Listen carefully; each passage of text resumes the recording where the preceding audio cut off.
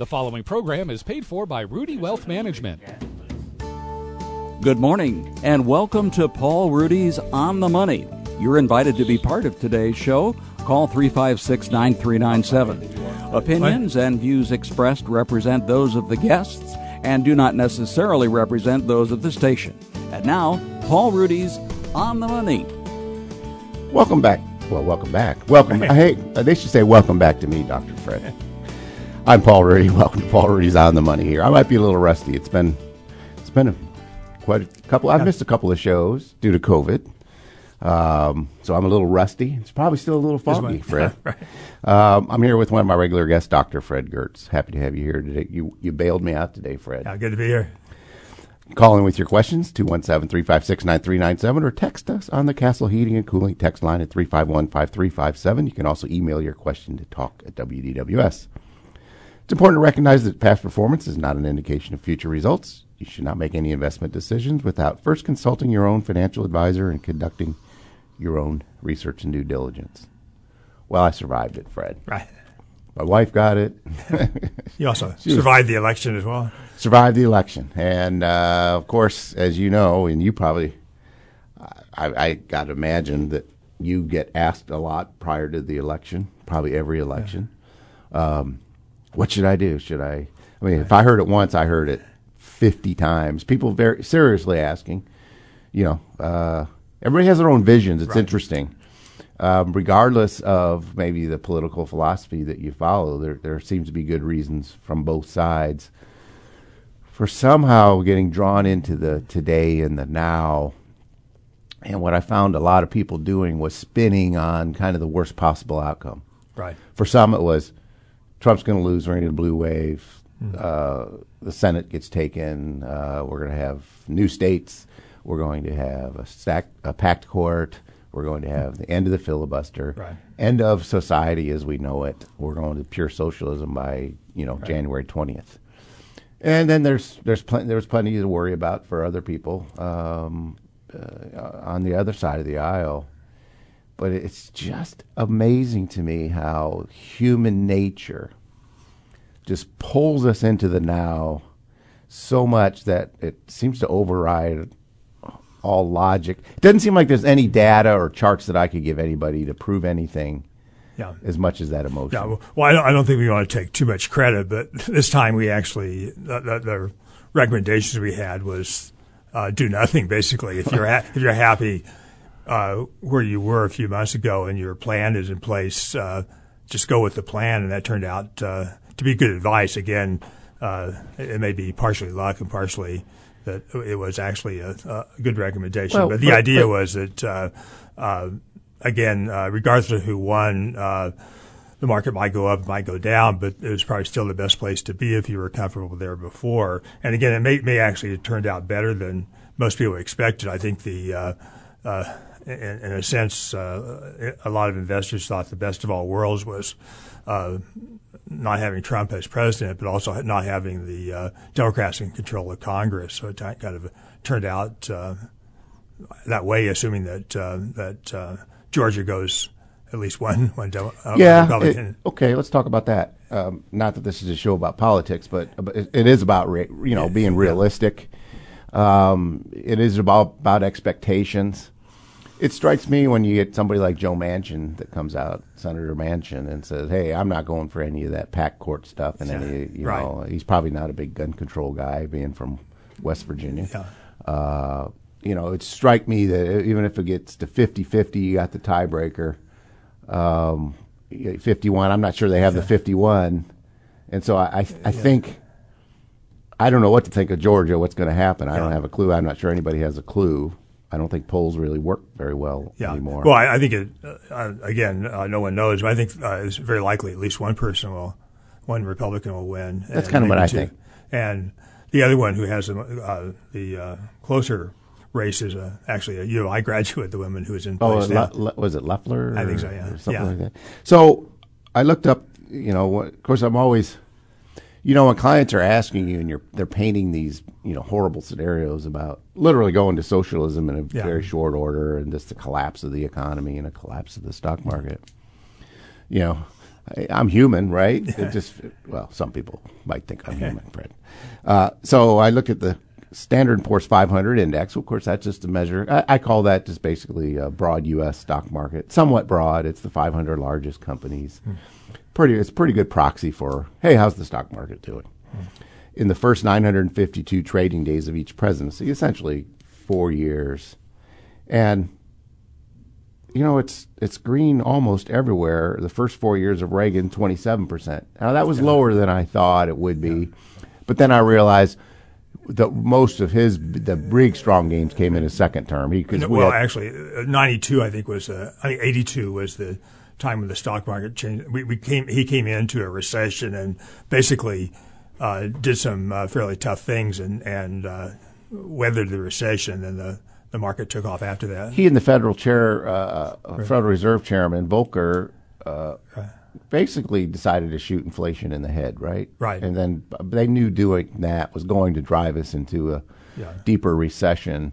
But they felt pretty strongly. Is that I think what so. it was? I'm not sure that they needed to cleanse its system out. They weren't necessarily close friends. Volcker's a Democrat and Reagan a Republican. But I think that Carter supported Volcker and got. I think he's the one that promoted it, and Reagan let it go on, which I think is a testimony to cooperation, which we may not have now. But it turned out maybe stronger than they ever thought. I don't think they ever thought it would be 30 years of very low inflation, but they certainly did break the back. It would have been hard to imagine in 1979 or 1980 or even 81, and earlier also in the 70s, a 30-year period of disinflation. Yeah, it would have been unimaginable. I think like young people today have no concept of 20% money market rates. 16% mortgages. When I was just getting into investing, but the complaint back in those days was, why should I save? I save and the stock market doesn't go up very much. I get a relatively high interest rate, but when you take into account inflation and taxation, it's basically a negative return. So it was a very kind of depressing environment at that point, and it turned around very quickly. And then under the first President Bush, in his first 4 years, now this is, I can't remember if it's real returns or just nominal returns. Either way, they're pretty impressive. You think, for George H.W. Bush, up 46%. So you figure, okay, that's pretty good. That's 10% or so plus per year. Bill Clinton, 62% in the first 4 years. Well, now you're getting towards 15% a year, sort of. I'm taking the benefit of rounding pretty broadly. And then you get to George W. Bush. Of course, he started towards the beginning of 9/11, and then, of course, the great financial crisis. But his first 4 years, largely because of, I probably shouldn't oversimplify it, but certainly if you come into a 9/11, first 4 years, or roughly the first 4 years, down 13%. Well, it's also the end of the dot-com bubble as well. Sure, yeah. So it's always the surprises that get you, right? History is the study of surprises, I guess. Barack Obama, 75%. So there you go for that socialist, antichrist that everybody thought would be a disaster for the stock market. 75% gain in the first 4 years, pretty strong. Now, of course, you pierce the timing, and it's like you come in 2008, and you're basically now by March of 2009, the stock market bottoms and goes into a secular bull market. Yeah, it's the idea of endpoint and starting point bias. Yes, money managers always. My record since March of 2009 is really great. Yeah, but it may not have been as great if you go back to a year earlier. That 1 year roll off can do wonders for a track record. And Donald Trump, 44%. This is as of, I don't know, maybe and a month so ago far, or so. And since the election, it's obviously it's been higher as yet, well. maybe 55% now. Yeah, but the whole point is, those are pretty impressive gains, and okay, this isn't the study of 1,000 years of history, but it's saying in modern times, through all kinds of different economic conditions, it's political philosophy. Sometimes we had divided houses. Sometimes we had, the whole. Some presidents that had the whole gamut for a while. it's still a bad bet to bet that against the stock market based on political issues. Again, I think I would have had some fear if it was a true blue wave where you had huge majorities in both the House and the Senate for Democrats, but that's not the case. And I think, as you mentioned earlier, a lot of Democrats are not going to be as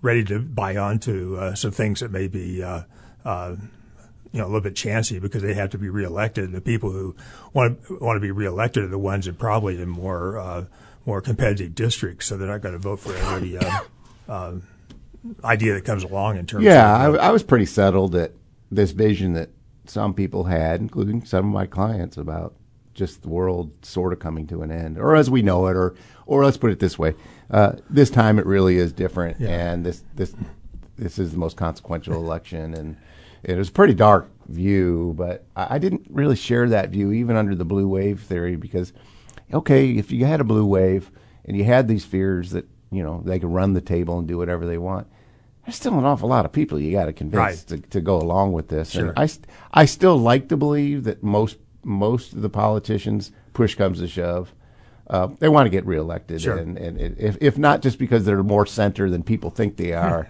they're certainly more pragmatic and aren't going to sign on to certain things that are truly going to transform the country.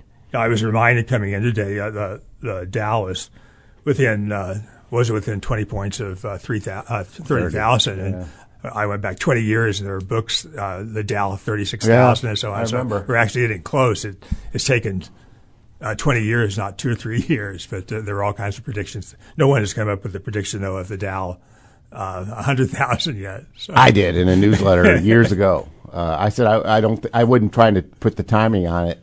I was just trying to. When I wrote a newsletter one time that said, "Look, I think it was in the '70s when Rex Sinkfield and Brinson Sinkfield, who did the stocks, bonds, bills, and inflation." I'm not sure. So for the first time, it's kind of like people could see, wow, here's the historical returns of stocks, bonds, bills, and inflation. And they projected in the 70s that I think by 2000 the Dow would be at 10,000. Yeah. No, they weren't. They were academics. They weren't really trying to sell books and convince you to go buy stocks. They're just saying, just kind of sort of average rates, Dow 10,000. Now, when you're doing this and the Dow's in the summer of '82, the Dow was at 777. Yeah. So when you're doing this and the Dow's around 1,000 or so, that seemed like 10,000. And so I reminded people that if we followed that same path, and probably at the time we were at 15,000 or 10,000, I showed that we'd be at Dow 50,000 at some point. And people look at me like, it's impossible. I'm like, yeah, that's what you would have said back then. And that's what continuous compounding does. And, of course, that's what, it's just kind of continuous compounding. Yeah, actually, people forget about compounding, but John Maynard Keynes, the famous economist, wrote an article back in the depth of the Depression in the early 1930s. It's called the future of our grandchildren. He said our grandchildren would be so rich that they only work 4 hours a day or whatever. And he actually was almost exactly correct about how rich he was, but he wasn't correct about people wanting to take all of that in leisure. People are still working. Has he seen the millennials yet? I think it was Roger Ibbotson. So anyway, it's interesting to kibitz about that. I wrote in the this past Sunday's News Gazette column that I wrote about Charlie Munger, Warren Buffett's partner. Yeah. You get the sense I'm a little bit slow today, Fred. I really, this one thing I'll tell people about COVID that I really wasn't aware of. It's the focus factor really leaves you. And I'm probably in my 5th week, several weeks beyond when I was contagious, and still having little issues focusing. Charlie Munger may be the Prince Charles of the Berkshire Hathaway. He'll probably never live to be king. You're right. But he wrote, and I thought it was such a wonderful thing, the key to investing is to don't disrupt compounding, or as infrequently as possible. Yeah.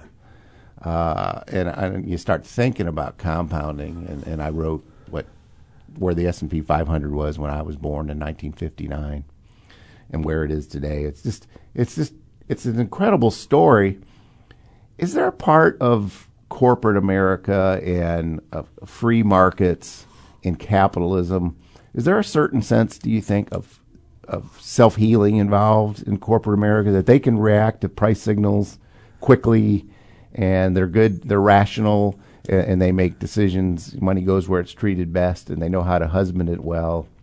Well, that's true over a long term, but again, it does give a lot of comfort in the short term. There are always things happening in some firms making something don't. The other thing, which is a little bit maybe slightly deceiving, is that you couldn't have stayed with the portfolio of the Dow in 1900 or the portfolio of the S&P 500 because things come and go there. Sure. So, but if you're in an index, they come and go automatically. But you can't just sit on the portfolio of 1930 and expect that to do all the good things we're talking about. But that doesn't mean you have to guess. You just simply accept the index and let the. It's just basically adopting a mainstream equities. Right. I'm going to own either America Inc. or the World Inc. Yeah.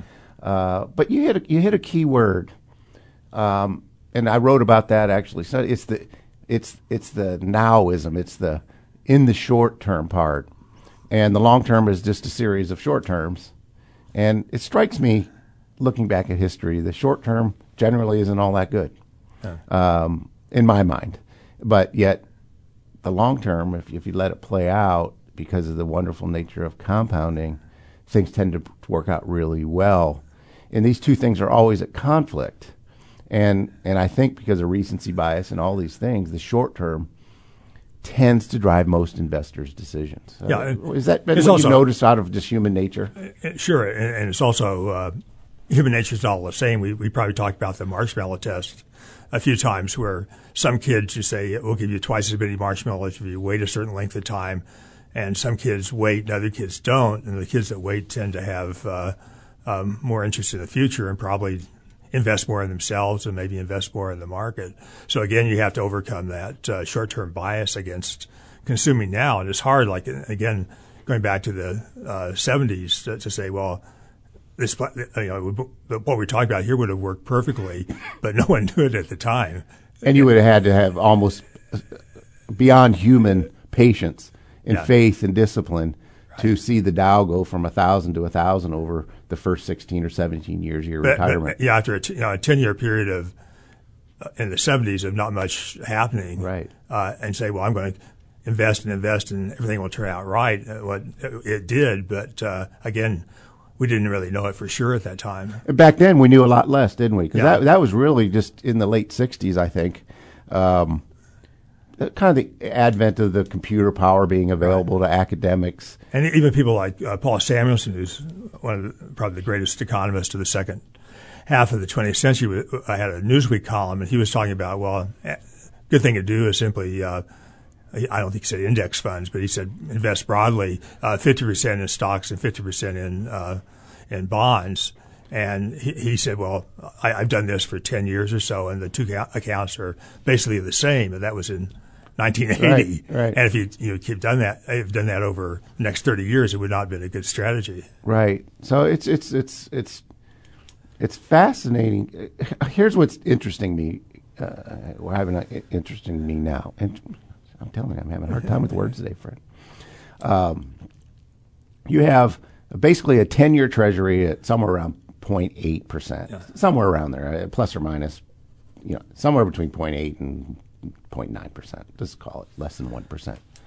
You have the dividend yield on the broad U.S. market pretty close to 2%. Call it 1.75 or so on the S&P 500, maybe a little more on the total U.S. market.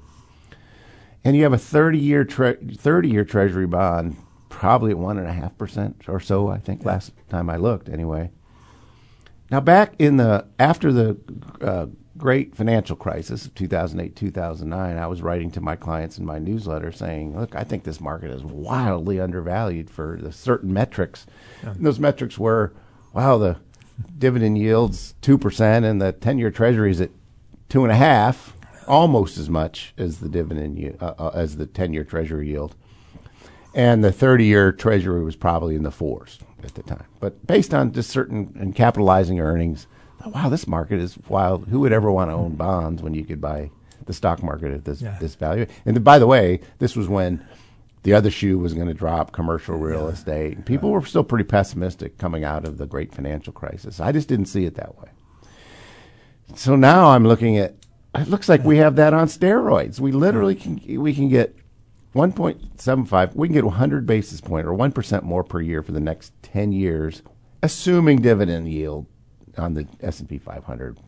Now, historically speaking, I think out of the last 9 decades, 7 out of 9 of them, dividends rose so much that they outpaced inflation by generally a considerable point. In the last 50 years, I think it's about by double inflation. So it's not a lock that you're going to get that 1.75% yield, but history's pretty kind to the idea.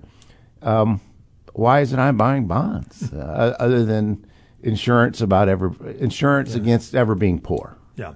Well, bonds have had as we talked about, a 3-decade run that no one really expected. But again, this is a day to maybe look back on successes, but a 60-40 portfolio going back 2, 3, 4 decades. I mean, I'm not sure, but 3 decades and all the way up would have beaten almost everything available. So the simplest, in a sense, dumbest kind of strategy would have done better than almost everything else in the market over that period of time. And mainly because that 60% in stocks is enough of that growth engine, harnessing that compounding effect historically in a 10 to 11%. Yeah. You know, if you look at the median 30-year return, the S&P 500, it's about 11% compounded, a little higher than the 10% average we always hear about. And 40% is enough to allow you to sleep at night, I think, with the idea that, well, I'm never really going to earn any significant return at all from my bond portfolio, whether it's the 70s, 80s, 90s, or today, after taxes and inflation. But that gives me the peace of mind to keep that 60% invested for the long haul. Younger people probably would have gone 70-30 or something of that sort, which would be even better. But well, yeah. I mean, I personally, I don't know how you feel, but I get asked frequently, even by non-clients, just young people taking in their career and 401k plans, or people that are in their 40s and still accumulating for a retirement in their 60s. And I look at their 401k plan, and they might be 60-40 or 50-50. And I'm saying, I just can't make a case for that. And so generally what I tell them is, hey, if you want to stay that way, and if that's where your comfort level is, keep it. But at least take all your new money that you're contributing, and that should be going in dollar cost averaging 100% equity. So I think it's that you probably get tired of me hearing about the human behavior side of successful investing or failed investing. But it seems like that's the only thing that can get in the way of a lifetime of investment success is frequently interrupting compounding. Right. And that seems to be a mistake. And that those interruptions are driven by the short term, which seem to have a big effect on the human brain. Right. I don't know how you fix that. I think it's hundreds of millions of years of adapting and learning how to survive on the savannah, with the fight or flight instinct, and some of those instincts, I guess, work against investing. Right. All right. So unemployment. I thought this was interesting. It's better than I thought. On Friday, the Department of Labor, the DOL, released state-by-state unemployment rate for data for October. It was really it was interesting. I didn't bring the whole article here, but and they showed that the U.S. unemployment rate was 6.9%, but as the chart that they put in there, nearly half, 24, of all states have an unemployment rate below 6%, a common threshold of high unemployment. 12 of those states have unemployment rate below 5%, including 4 states below 4%. Iowa and South Dakota at 3.6%, Vermont at 3.2%, and Nebraska at 3%. And so it's kind of giving thought to, well, maybe the $600 extra unemployment is maybe not timely now. Right. But yet there's still proposals in the middle that would do that. But under the past legislation that they tried to pass, only about half the number of people, based on the metrics that they put in there, what's high unemployment versus But the other thing, I think it's probably time, though, to pull the plug on supporting businesses that aren't successful in a sense that there has to be some long-term adjustments. Airlines have to adjust to a new level for at least several years, and maybe longer than that. So, again, we have to start making some hard choices about when do you support just to maintain the economy, and when do you pull the plug in terms of getting resources to shift where they're going to be used most effectively. Well, that kind of leads me to my next section. I wanted to talk to you about. I read an article. Let me say one thing before. I mean, again, 2020 is Queen Elizabeth Annis or Elizabeth, the horrible year. But think of it: if someone told you on January 1st we're going to have a virus situation unlike anything we've had for over 100 years, we're going to have the sharpest drop in employment, the biggest rise in unemployment we probably ever had in history, and we're going to have a shutdown for several months, and at the end of the year we're going to have resurgence of the virus, and you say, but we'll end the year with unemployment down around 6 or 7%. Stock market will be at all-time high. No one would have believed that. So. I would have said pass the weed. Isn't that then isn't 2020 the poster child of saying this is why it's fool's errand to try to time the market and forecast what's going to happen ahead of time? Right. As opposed to just saying. Yeah, if someone told you all this information, you say, well, obviously you want to get out and go all into cash because it can't be good. But it turned out surprisingly it wasn't as bad as we thought. I think that's because most of us do not study history as much as we should. Yeah. That shows that just like every other emergency in the past, we either solve it or we learn to live with it. Just the technology that's been developed, I mean, to do something in 1 year that normally takes 5 to 10. Of course, we're completely deconstructing people's DNA, quickly now, and it used to take forever. This underestimation of the adjustments that corporate America can make and how rational capital is. I suspect the reason the stock market is above 30,000 today and all these things have happened is you talk about it frequently. It's discounting of the future. Right. I think 2021, in my eyes, is kind of a boring year. It's nothing great. Maybe it's not even average stock returns, 5, 6, 7%. I don't know, but if gun to the head, if I had to guess, I'd probably be in that area. But I think ultimately they're looking out past and saying 2022 could be really interesting from an earnings standpoint. So could 2021, by the way. I saw this after 2008, 2009 personally because I have a number of friends that manage or own significantly large companies with hundreds or thousands of employees in many of them. And they basically told me, look, 2008, 2009, that great financial crisis was the cover to get rid of all the fat that we had, that we knew we had. It was just too painful in good times to get rid of people and get rid of, doing things. I think this is one of the reasons that people underestimate the power of the comeback of the stock market is because if the revenues just get back to where they were, they're probably going to be a lot more profitable because they've really improved their margins. Right. And I think that's why even at the same earnings level, the stock market can be higher than people thought it could be. It's just my kooky thought. Well, I think some of that, though, has been already captured. I think people are looking ahead now. I mean, you'd have to ask why is the market been so strong the last several weeks when we have a resurgence of the virus, and the answer is probably because we expect the vaccine to come next year. So something happens and the vaccines don't pan out, there's obviously downside risks. And since the vaccine announcements 3 or 4 weeks ago, the first one, it's been interesting to see what's developed in the stock market. It's been a real transition, they call it a rotation, from certain sectors to other sectors. High tech is not. As you know, the high tech's been blowing. If you weren't in high tech, you looked terrible as a money manager, particularly. And suddenly, it's much more broad based. The small caps have really gone in gangbusters. Now, I've read this. I don't know if it's true. I haven't verified it, but I've read it several times, so it must be true, right? And it was on the internet that Democratic administrations tend to favor smaller companies. And it kind of intuitively maybe makes sense to me. Well, I mean, there are small companies and small companies. I don't think they care too much about the mom and pop stores. I'm really small public companies in general. And so the high tech ones are more aligned to their way of thinking. And it used to be actually Atari Democrats. That sounds like a blast from the past 20, 30 years ago. So they were always kind of interested in the exotic. Yeah. So suddenly now there's been this rotation where value stocks, which are lower price stocks that are profitable, just trading at different metrics, small companies, small value, these things have just... But I told my sons and my son-in-law, I said, you guys have to recognize that Apple by itself, this was about a month ago, has a larger market capitalization than the Russell 2000, which is...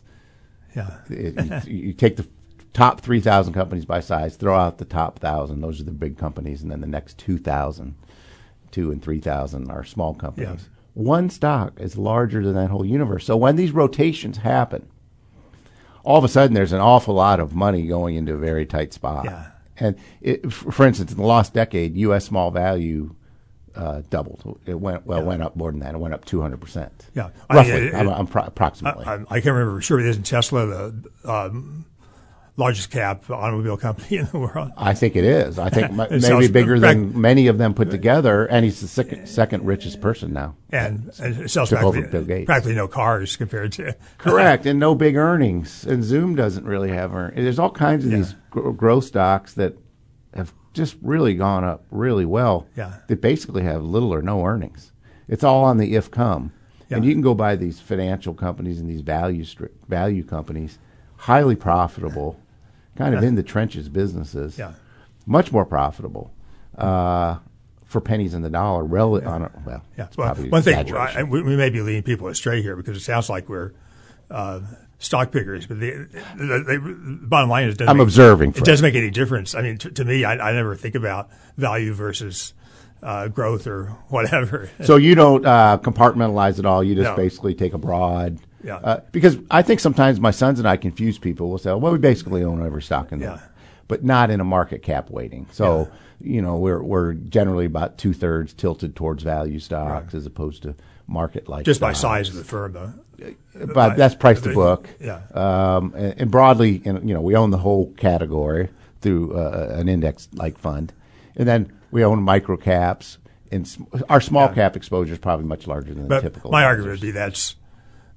What you're doing is moving along the yield curve. You're taking on a little bit more risk. Oh, for sure. It's a story of risk. With justifiable return. Hopefully. Yeah. So, it's kind of you have the expected return that all the academics talk about, and then there's the unexpected return, which is the reality. But you're not choosing stocks. You're just choosing according to... We're just saying, look, there's enough research that says if you want to reach for higher expected returns in a stock portfolio, then there's really... only a few ways to do it that have any empirical support that said maybe it's sensible. Maybe there are some return premiums that you could expect for taking on additional risk. Those are value companies. Well, value companies are riskier than growth companies. It makes an intuitive story to me. And so if they're riskier, they should theoretically compensate you more, and they have historically, with some horrible periods in between, like the last 10 years. Small companies, same story. They're riskier. They have to. There has to be an incentive to buy a very small company as opposed to a very large company, because chances are 10 years from now that very large company is more likely to be around than the very small company. So investors are rational. They say, hey, I can get historically 10% a year in large companies. You got to do a lot better than that if you want me to invest in your small company. I want to circle back. You talked about all the spending that's going on this year for there seems to be a limitless appetite on somewhat both sides, and we're rapidly piling on some pretty big deficits. I'm not freaked out about it, but this fellow named Malden, I've read his stuff before. That's his last name. I didn't bring the whole article because kind of a bearish spin on way he sees all the debt that's being piled on. You've seen this stuff before over and over, and I have too. I've heard it for 37 years. It hasn't kept me from investing in the stock market. But he was quoting Dudley, Bill Dudley, who was one of the Fed, maybe still is. Is he the Dallas Fed guy? Fed chairman, maybe. It's some comments from that. He wants more emphasis on the fiscal policy and not central banks. You've talked about that. You've said, look, and basically he's saying, we're on a slope where monetary policy has become increasingly ineffective in promoting real economic growth. Every crisis was met with monetary easing that caused debt and other imbalances to accumulate over time, and that caused the next crisis to be bigger than the previous one. True, the Fed had no choice but to step in to prevent a financial meltdown, but this meltdown only happened because of the monetary policy followed over previous years. First of all, what's your take on that? I mean, I'm not sure about what's going to happen in the future, but I think the problem is. Do you think that this constant Fed intervention makes things worse, potentially? Sure, potentially, but it hasn't. I mean, it's hard to. The old argument would have been, they're just building up inflation, and we're going to have this huge wave of inflation. We heard that in 2008 and 2009. It didn't happen, and so on. So again, it's the potential. I think it will come at some point, but the question is when. But it's really a kind of asymmetry, and the politics of the situation is always a good idea if you have a downturn to have an expansive policy and an easy money policy, as we did in 2007 to 2009, as we did starting in February, March of this year. So it's a perfectly justified policy. The problem is that the other side of the coin is that there's times when you want austerity, and austerity is a much less popular thing politically. Raising interest rates and cutting back on spending is not necessarily a popular thing. So we had a period of from early 2010s until about a year ago or so when we should have been kind of catching up and getting our house in order. And in fact, we were going in the opposite direction. So my fear is that we're not going to have the discipline to go back and do what needs to be done at some future point. So I don't think right now we need higher interest rates or more austerity in terms of fiscal policy, but we do it at some point. Yeah. Let's go to Stan on line one. Stan, how are you doing today? Stan, are you with us? Sir. Oh, gotcha. I'm with you. Yes, sir. Good morning. Happy Thanksgiving a little early. Well, thank you.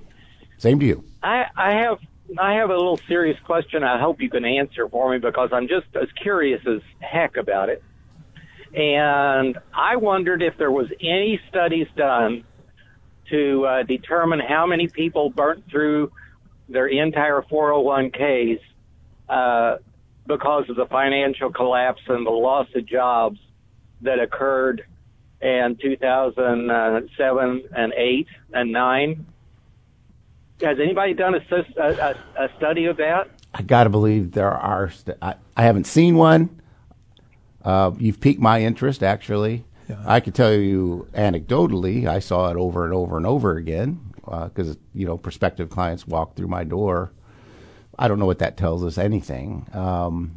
But we do know that the only part that I have seen are some studies out of Fidelity that showed that a lot of people over 65 completely changed their portfolio this most recent crisis and went to bonds. But that's not what you're asking.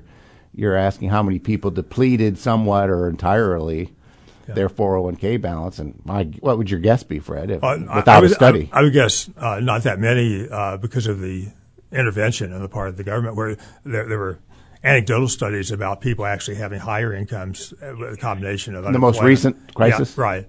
But the other thing is, I think Stan's right though that if you have $6,000 in a 401k, it doesn't take very much to deplete that. The real question is, are people depleting substantial amounts? So if you have very small amounts of savings, I would suspect which most people do. Some people might go in there and rate it, but again, it probably doesn't make that much difference to them in the long run if they didn't have much there to begin with. What made you think about that, Stan?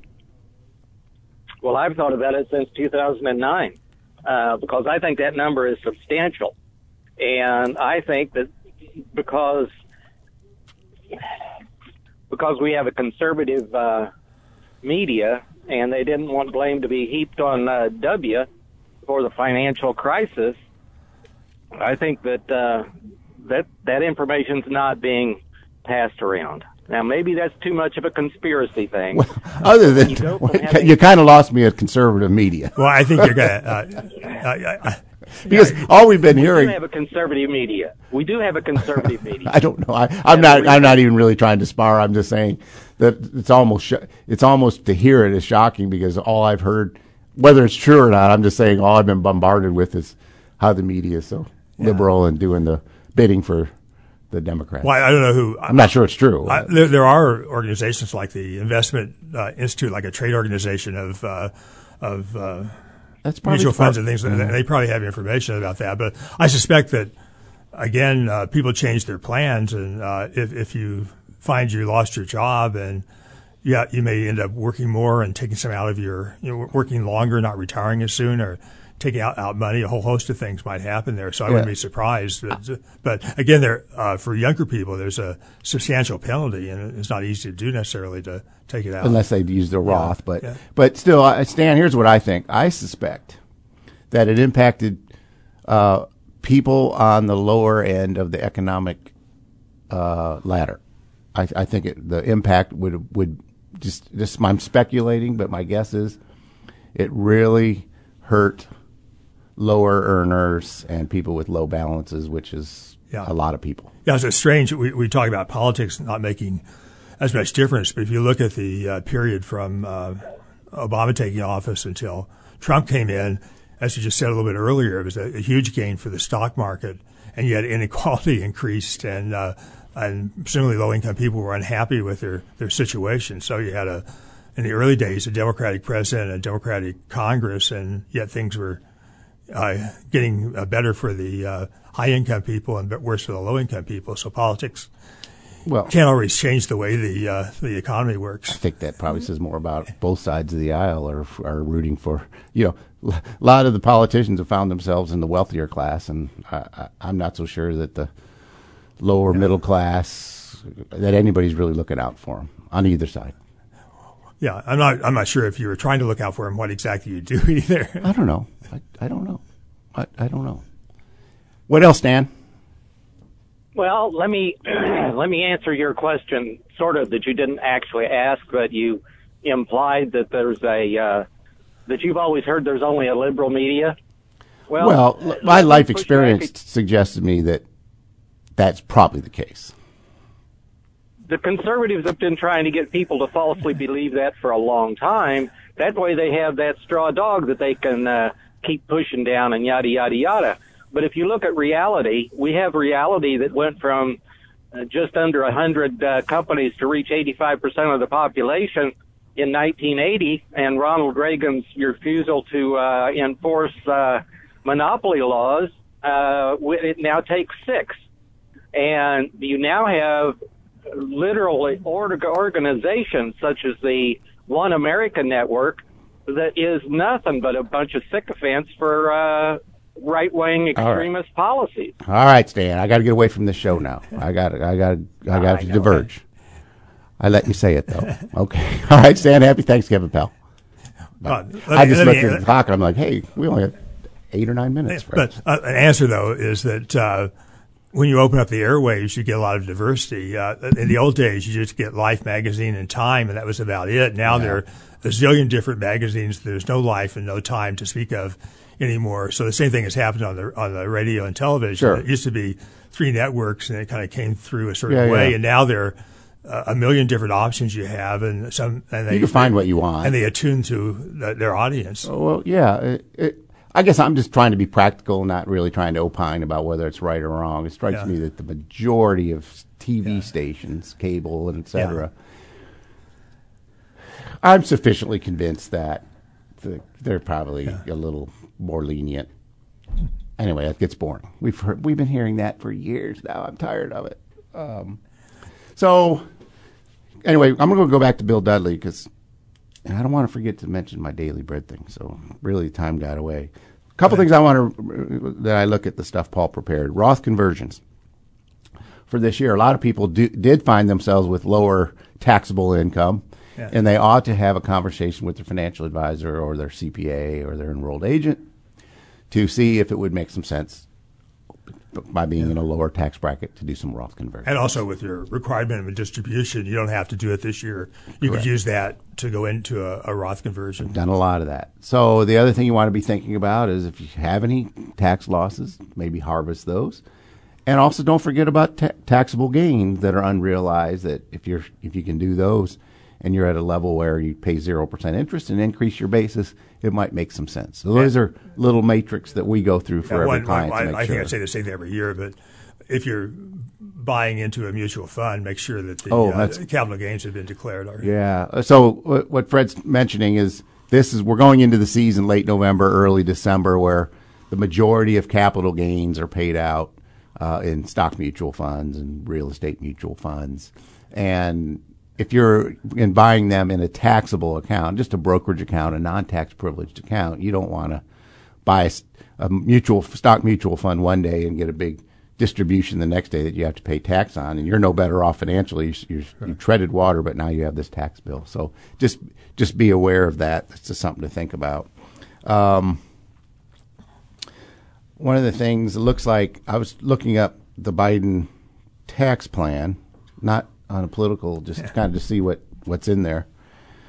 Have you seen anything in there that really bothers you? I mean, that strikes you as counterproductive? Well, again, slightly higher tax rates are not a disaster. Go from 37 to 39.6 is where we were, right? There's some pretty major ones that aren't going to happen. Getting rid of the special treatment of capital gains is probably not going to come about. Taxing at ordinary income rates. I don't think we're going to go to $400,000 with Social Security. Above $400,000, you have to pay on Social Security. No, from now it's around 130 or something. Yeah, 142 for 2021. But go up to 400 would be a huge. The way I read the plan, though, I read it today. If I'm reading the right in it, I forget what site. It seemed credible, and I think it was. It says after you get through that for 2021.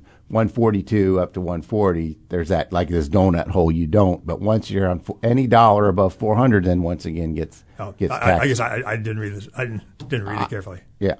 Brad, it's the first time I've ever been able to correct you in all these years. I'm not correcting you either, by the way, because I'm not going to make a big bet that what I read was right. Clearly, they'd like to increase corporate tax rates, and I think that's popular with lots of people. Probably half the people or more. Going to do some pretty big boost to child independent tax credits, child care tax credits. They talk like they want to eliminate the step up in basis. So they reduce, from what I'm reading, right now you get a lifetime exemption of $11,700,000 for a couple married filing jointly. So if you're under that estate when you die, probably no gift or inheritance taxes. Maybe cut that in half, but at the same time, eliminate the step up in basis when people die. And that can impact a lot of just regular people. That's a huge thing that people don't really realize when they talk about someone like Warren Buffett paying a lower tax rate than his secretary. If they really knew, it would be almost a huge amount lower, because most really rich people never pay taxes on their capital gains because they either give it away or they bequeath it to someone. And again, the way it works, which makes no economic sense, is that if you sell an asset that has an appreciated gain before you die, you pay tax on the increase in the value. If you die and pass along after death, the new owners take it at that new value, and that capital gain disappears forever. So, from the from the standpoint of tax policy, it doesn't make much sense. But it's been there so long that it's very difficult to get rid of. And in fact, it was gotten rid of for about 12 months or so in the 1970s, and there was so much uproar that they went back to the old way of doing it. So again, with 50 votes or 51 votes, that's not going to happen. So I don't think. Okay, but you don't think it's a fundamentally bad idea to eliminate the step up basis? I don't. From an economic. Well, there's always a transition issue. I think it would be good to have more privatization of Social Security, but you can't do that now because we're already in it. So I think you might do it prospectively, and any increase in value starting with the bill would not be subject to a stepped-up basis. So, again, if I was starting a new 50 years ago, I would do it. But now I think it's a difficult question.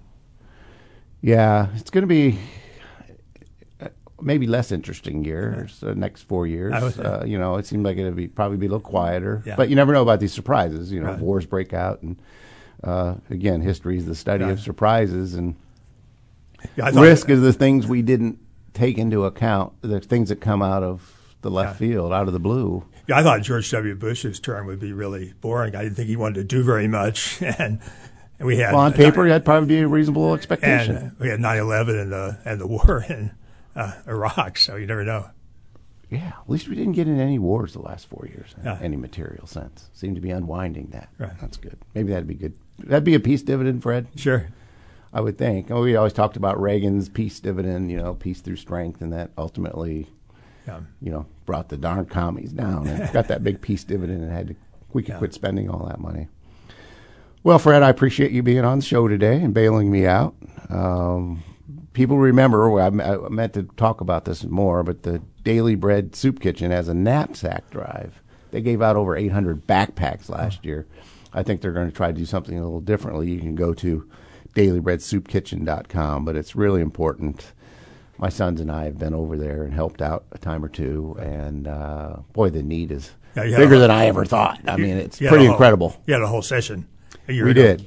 And boy, it gets your attention. It's kind of like you hear about these things, but until I would have never thought that there's really that many people that come to the Daily Bread Soup Kitchen, and it's that or nothing probably that day. So just salt of the earth people doing the work over there. They're doing God's work over there, and they need some help financially. And if you can do that, go to Daily Bread Soup Kitchen. I'm not a paid sponsor for that. Anyway, Fred, say hi to Donna. Have a happy Thanksgiving and stay safe. Wear your mask. Happy Thanksgiving to everybody out there. We'll be back in a couple weeks for Paul Ruedi's On the Money. Thanks. Join us for the second and fourth Tuesday of each month for Paul Ruedi's On the Money. Views expressed represent those of the guests and do not necessarily represent those of the station. This is News Talk 1400, WDWS, Champaign-Urbana.